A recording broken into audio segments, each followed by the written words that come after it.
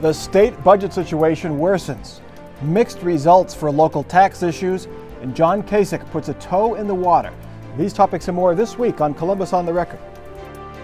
From the Battelle studio at WOSU at COSI, this is Columbus on the Record, WOSU TV's weekly analysis of the top stories affecting Central Ohio.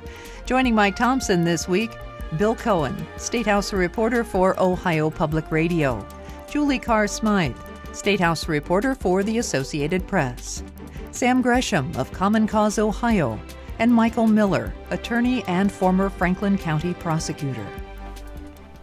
Welcome to Columbus on the Record. State officials knew tax revenues were down. They just underestimated how far they would fall. The Strickland administration this week announced April income tax revenues went in the tank, 22% less than what was expected. The result? With just 2 months to go this fiscal year, the state faces up to a nearly $1 billion deficit. There is a cushion, the rainy day fund, to help balance the budget. The problem is, state officials plan to use that money to pay next year's bills. Julie Carr-Smythe, how could the estimates be off by so much? I think that it was not, it was not necessarily optimism on the part of the administration as much as we experienced worse economic, downturn and effects than we expected. For example, in this last Ohio poll that came out this week, I think it's 1 in 3 Ohioans knows someone who was affected by a layoff. As the budget director said, nobody predicted it would be as bad as it was. But wouldn't we have had a worst case, best case scenario?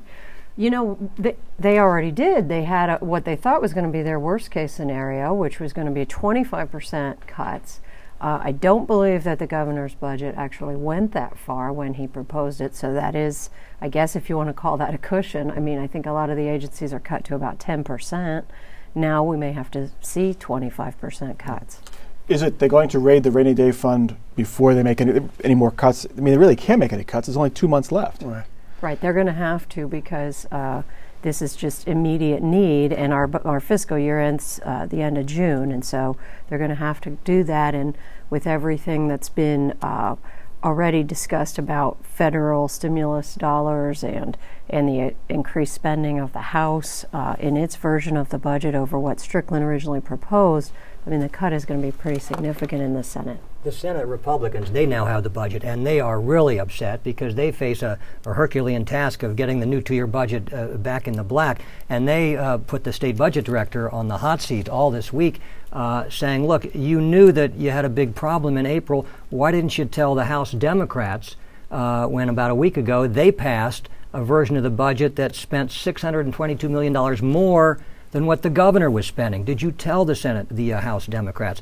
Well, the budget director said, we did know a day before they voted that we were having big problems, a significant problem, she said, but we didn't know the exact amount because we still had 3 more days of those tax returns to come in. So still the Republicans say, well, even though you didn't know the exact amount, why didn't you warn the House Democrats? We've been warning the House Democrats, they said. The Republicans might feel like they're having to play the role of the bad guys because the governor has presented his budget with minimal cuts.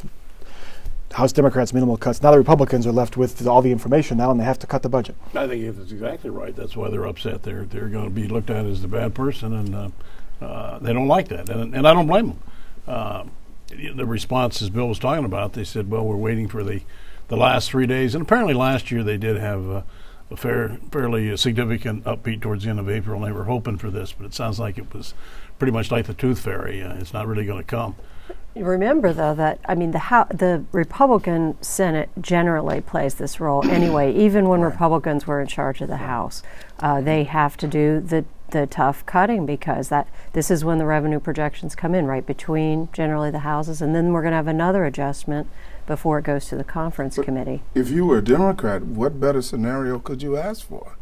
And to not have to have cut and given it to the Republicans. The thing that's bothering me, these are real dollars, these are real people, these are real situations. Playing politics with it is not a good idea right now. I don't think people realize how close or how fragile our economic situation is, and we can go off the ledge at any moment here if we don't do these things right. It also requires us to think of something else. Are we cutting to survive, or are we investing? Are we cutting to survive or investing to grow? And I think we have to think about that. You know, all these interest groups for the libraries, the mentally ill, the drug treatment programs, the food banks, they went to the House and said, we need more money. And the House said, okay, here's more money. But it seemed like a lot of folks knew that it wasn't real money. And yet all the advocates were applauding, but I don't quite understand it, because they must have known that all that money may not have been there. Well, and I do think that you, Sam, get right to the point of perhaps what's going on inside the administration. You want to talk about the ability of this economy to rebound. You want to get some sort of interest going in investing in the economy and consumer spending and that kind of thing. And so maybe they were trying to be cautious in when they let that information out, and maybe they were way too cautious this time. This means for next 2 years' budget, there's estimates of a $3 billion hole that they have to plug. They've already cut some things out of the next biennium's budget. Can they do this without some new revenue?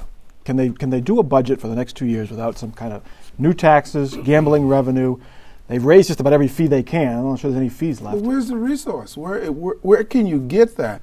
I mean, unemployment is at a high rate. People are not buying things. Where do you get unless you absolutely raise the rates and the dollar amount stays stable, that's the only way you're going to do it. And I don't think that's a very popular thing to do right now. Well, Governor says he's not raising taxes, and he's still adamantly opposed to any form of gambling. I say any form, almost any form. And I don't think he's going to come off that. He gave on Keno last time. He gave on Keno last time, which has not been particularly successful. Did not bring in what they thought it would.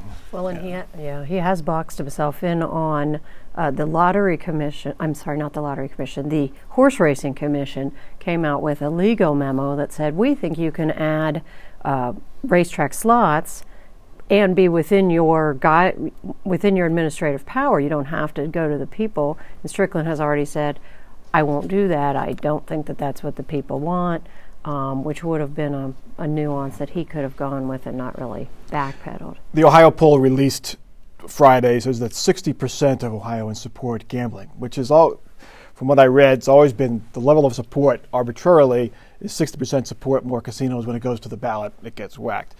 Might he be able to use those numbers to say, okay, let's expand gambling a little bit. It's better than a tax hike.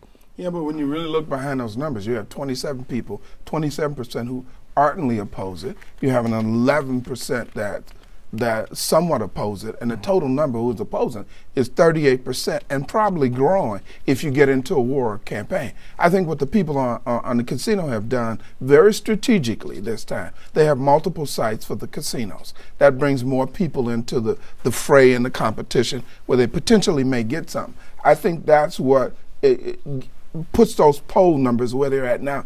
But when you get into a fight, 38% at the get-go are not for you, and that 60%, 23% of that is not it's not hard. I don't think this is the done deal yet. And it's pretty hard after voters have said no 4 times to have a state government, without having a vote of the people, push through a gambling proposal. So I think the best thing they can hope for is to put it on the ballot and see if it passes. And all the newspapers will oppose it, and we'll have the same things as we've had the other 4 times. And it really hasn't come close any of those times. And I think the same thing will happen again. I think it has an interesting history. There's been plenty of promise and possibilities with gambling, but it has never lived up to its lofty expectations. Nowhere in the country has it lived up to what it's going to do for those communities economically. I agree. Okay. The tax mood of Central Ohioans is tough to read after this week's elections. Voters approved higher taxes for metro parks and some school districts, but other school districts and the Upper Arlington library tax issues went down to defeat. Sam Gresham, can we read anything from this vote into how well the city income tax hike will fare and how welcoming people might be for a state tax hike? I think the overall mindset of people right now, I cannot put another dime anyplace else. And for those people who are having money, they're holding on to it. So you have a mindset you have to fight. Now there's another way of turning around. Are we investing or are we surviving? And that's the message I talked about earlier. I don't think we're going to get out of this without making some serious investments and improving the capacity of the state of Ohio to do certain things. Educational center, technical centers, resource development. I think we have to do those types of things. But I don't think it's the mindset of the people, and I think it's reflected in what happened to the school system. Most people really cherish Bobby and Johnny and their kids, and they're willing to put some money up. 77 out of the 83 renewal levies passed, but the new levies in Reynoldsburg, Groveport, and the southwestern schools didn't do well at all. But I think there's a corollary to that. In comparison to some of the other communities, the net wealth is a little different in those communities versus the communities that had the renewals. Yeah, 50% success rate for school levies in Franklin County. Reynoldsburg, talking to somebody from that area, they said that it was such a huge amount. Right. They seemed like they overreached. Perhaps Upper Arlington overreached. Is that the lesson? Go for a minimal amount, what you need, and then voters might buy into that? I think there is a practical element to it, something like the parks. Right now people realize I'm not going to be able to afford a big vacation this year, and so, I'm using the parks a lot more. Maybe they have a willingness to, support that kind of recreation, and so I think there's a practical pattern there in terms of what people are willing to accept. The Columbus schools passed their levy last year, and the economy was already sinking fast. I was surprised that passed. And, this is the one tax Ohioans have where they can vote on it, and sometimes they take advantage to express their frustration. But the fact that Columbus passed its levy, the Metro Parks levy passing, you never know. I think sometimes the voters surprise us. We think they're going to vote no on it virtually every tax hike, and they don't. That's what, when you read the reactions as to why did your levy fail. The losers always say, well, we lost because the economy is in the dumps. Well, the economy is not a whole lot different between, Canal Winchester and the Southwest City School District, but one area won and one area lost. So it's not just the economy, it's what the school systems are doing, right, Mike? Well, I think that's right. And the school systems, you look in the past a few years ago when the economy was much better, many school systems have always had a tough time. And these things they'll fail repeatedly. They'll put them on 2-3 times in a row and lose. So I don't think that is just, that's the only reason at all, although I think it certainly had a say in some people's votes. I think Sam's right. There's just some people that say, I just can't put any more into it, and I have to vote no. There's another pattern, too, though, where you've had multiple attempts, and the atmosphere of the campaign was threatening, where we're going to cut this, we're going to cut that, rather than building up. And I think 2 of the communities that we're talking about might fall into this category, where they've had multiple attempts. And it wasn't a positive campaign. It was a threatening campaign. And I think people responded. I also think you're right. In some people's minds, there's a progressive buildup. And I think a couple of these communities overreached. People said, I can't do that. $254 per 100,000. Some people said, I can't do that. Yeah. Upper Arlington is a case, I think, where perhaps they overreached. The Upper Arlington, affluent community, a lot of academics, a lot of folks from Ohio State live there. The libraries lost 70-30. That stunned me that it wasn't even close. So that's really a rebuke of their tax. Mike was saying earlier, there's a little leakage. They're going to put fireplaces and coffee shops in. Well, it was a very small percentage of the overall budget for the project, but the opponents latched onto that as symbolic of excess in these times anyway. Given that some school levies have success, does that bode well for a statewide sales tax increase for schools if the campaign is done right? I haven't seen anybody proposing that recently, and since Strickland says he's against any major tax hike. Now remember, we tried this in 1998 with a lot of the main movers and shakers for it. Let's have a penny tax hike for schools and also lower property taxes. So they had that incentive. And that lost 4-1. That was in 1998. Remember, that was economic boom times. Yeah. We all had extra cash. This is bad times. I think it's a tough sell. It's still local on the levies anyway. I would say that maybe some people are holding back because this huge education reform plan is coming through. However, we had another poll this week that showed that hardly anyone even knows about it, which makes us journalists feel really great that we're spending all this time on it. But so many people aren't aware. But there may be a factor in that too, that people are just saying, let's just bide our time and see. We'll see if we can help with that. Topic 3, now that the education funding reform plan has left the friendly confines of the Ohio House and moved to the Republican Senate, Governor Strickland seems to be stepping up his campaign for the plan. He spoke at the Columbus Metropolitan Club this week, and he said, if lawmakers fail to reform the public school system, they will have sinned against their children and grandchildren. He also compared it to John Kennedy's challenge to put a man on the moon and return him safely to Earth. That begs the question, Bill Cohen, which is harder, reforming Ohio's schools or putting a man on the moon? The schools, obviously, because we did the moon thing. That was pretty.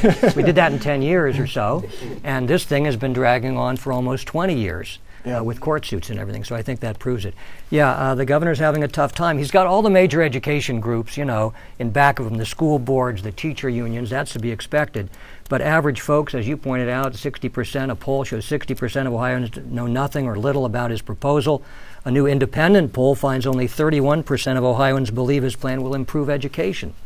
So I think it's hard to get average folks to understand the proposal, to be interested in it. It's very tough. Well, and I found very interesting in this poll, fewer people now say they understand the plan than they did the last time they took the poll. So I think that it's getting muddier for people as the details are somewhat questionable. I mean, there's some easy things to understand. He wants to add 20 days to the school year. He wants a longer school day. He wants the state to pick up an increasing share of school funding, a little bit lower property taxes, and better teacher training. But when you start to get into the millage and everything, everybody's eyes glaze over. I'm a bias member. As you know, I'm part of a group who came out on a moral issue for the schools. And what we don't want to happen is to deteriorate into big P politics and that the educational content and some of the programming is lost. I think that would be a major problem. Most people are expecting that, though. The scenario that we painted earlier, it moved from the House, the governor, to the Senate. They whack it. It bounces back like a tennis ball. That's the one thing people don't want. Can we find a middle ground where we can give people a sense of confidence that our government is functioning properly? Can we do that? Mike, where might the middle ground be? As you look at this, is there a middle ground? I think one thing before we get to a middle ground or what we're going to do and all that is, where is the money? I mean, is the money there, regardless of what people want? And these same polls, I mean, everybody, I don't suppose I know of anybody that's against good schools and so forth and would like to have them, but people don't want their taxes raised, and we're in a financial crunch now, and cuts have to go somewhere, and it's always, if it's me, protect my interests and cut this guy and this guy. And I don't know that the money is anywhere near there for the program as it currently exists. I mean, maybe I'm wrong, but it seems like it's a massive problem. Yeah, and interestingly, the House version of the budget cuts the state's portion of the education plan, so saves some money there. And the other strategy they're using is they're deferring almost all of the expensive stuff into future years. So they're going to have Deb Delisle, the state superintendent, study things and analyze things and write rules during this 2 years, and then be ready to hit the ground if the economy So they can, these current guys can take credit for, we reformed everything, but the heavy lifting is all on future legislatures, and who knows if they're going to do it. But isn't it impossible to try to do this in just 2 years? Isn't it going to have to take place over a 10-year period, like putting a man on the moon? 8 to 10 years. It's going to take that amount of time. But you still have to have a commitment from a group of people from across the aisle to actually do it. Mike's right. There's a place where the money has to come from, and the petty politics need to be put to the side. I mean, I don't think we survive as a state by simply surviving. I think we have to invest in order to grow. Now, where do you get that money to invest, and what do you invest in? I think education, technology, resource centers, developing the state is an important investment. I don't see that as a bad way to spend the money. But until we find a way to stop playing petty politics, what do we have?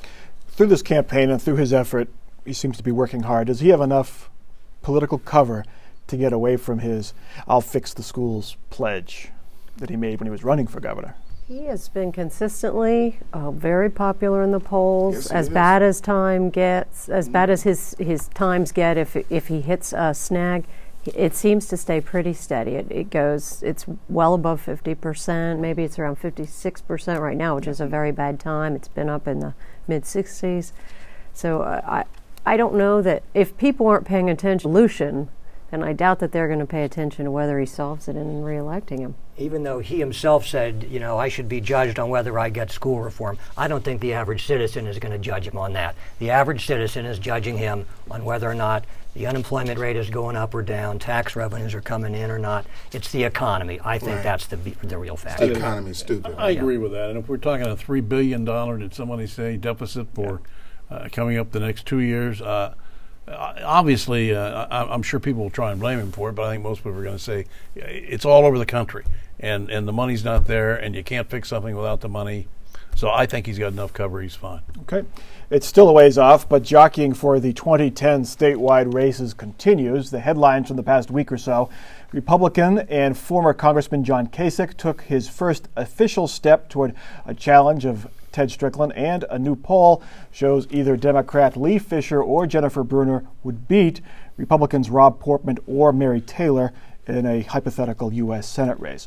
Michael Miller, Republicans, are they excited or are they relieved that John Kasich is starting his campaign for governor? Well, probably both for the same reason. And it looks like he is in, and I don't foresee any sort of a primary. He'll be there. And I think they feel he truly has a good chance because of a variety of reasons.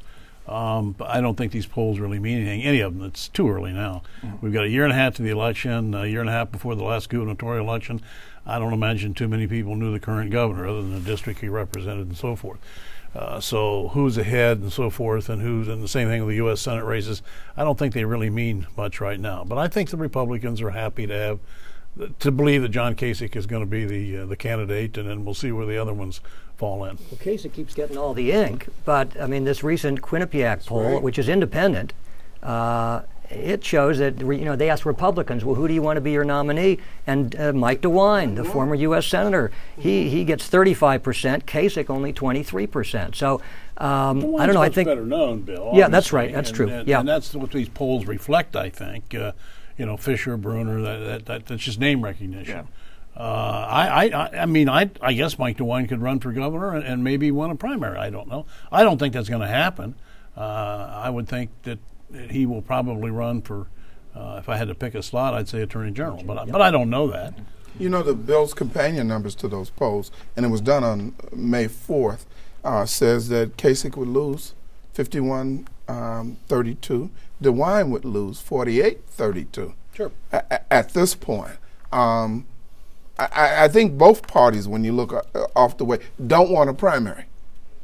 Nobody wants a primary because you burn too much money, and in this economic situation. But I'm surprised, and we spoke a little earlier. I don't know if it's a generational thing. I was surprised as John Kasich, low numbers, given his prominence in this state and his prominence in the House of Representatives. I think he's well known in Central Ohio. He was a congressman here. He's on Fox News, but you get up in the far northwestern part of the state or even southwestern part of the state, he probably got some work to do. He has been working hard, though. But he's been out of politics for 20 years. This poll showed 70% of Ohioans say they haven't heard enough about Kasich to form an opinion. Awfully high percentage. But you're right about Strickland. They probably would have said the same thing about Strickland a few years ago. And a little more currently, where were we in a year and a half before the presidential election? Can Barack Obama beat so-and-so? Yeah. I don't think he's going to be very high on the charts. Remember, Hillary was way ahead of him at she had won this thing. I mean, this is so far in advance. I think it's really meaningless. Real quick, Julie, Jennifer Brunner, Lee Fisher, still pretty close in the polls. Fisher has a slight lead. It's early, but do you see that enough to convince one of them to drop out? I don't think so. I think the fundraising battle is where both those campaigns are looking right now, try to figure out if they can, prove that Jennifer has the staying power in terms of donors and. The financial reports didn't support that they are the same. It's $1 million versus what, $200,000? Yeah. Right. Okay. Let's get to our weekly off-the-record comments from our panel, some final thoughts, predictions for the weeks ahead. Bill Cohen, you're up first. Just a history reminder, this is usually the stage in a recession where after a governor has cut spending 2 or 3 times and tax revenue is still tanking, this is where proposals for tax increases finally get some traction. Rhodes, Celeste, Taft, Voinovich, they all helped raise taxes.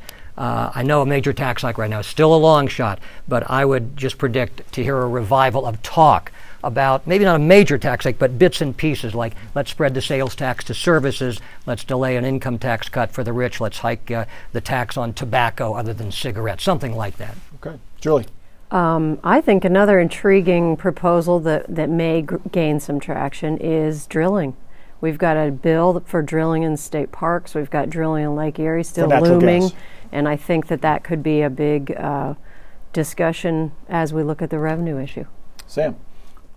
Cavaliers make the finals. Against Lakers? I don't care. Come on, they got to win it all? That's an easy pick. They got to win it all? I'm not there yet. All right. Michael. I predict there's going to be, I'm reading a wonderful book now that I think is going to sell some copies in the future. It was just written last year, called The Candy Bombers, and it is a history of the Berlin airlift. And it's absolutely fascinating, and I think once it becomes a little well-known or a little better known, people are going to buy it and really enjoy it. It's a great study of the late 40s. All right. That is Columbus on the Record for this week. You can continue this conversation at our website.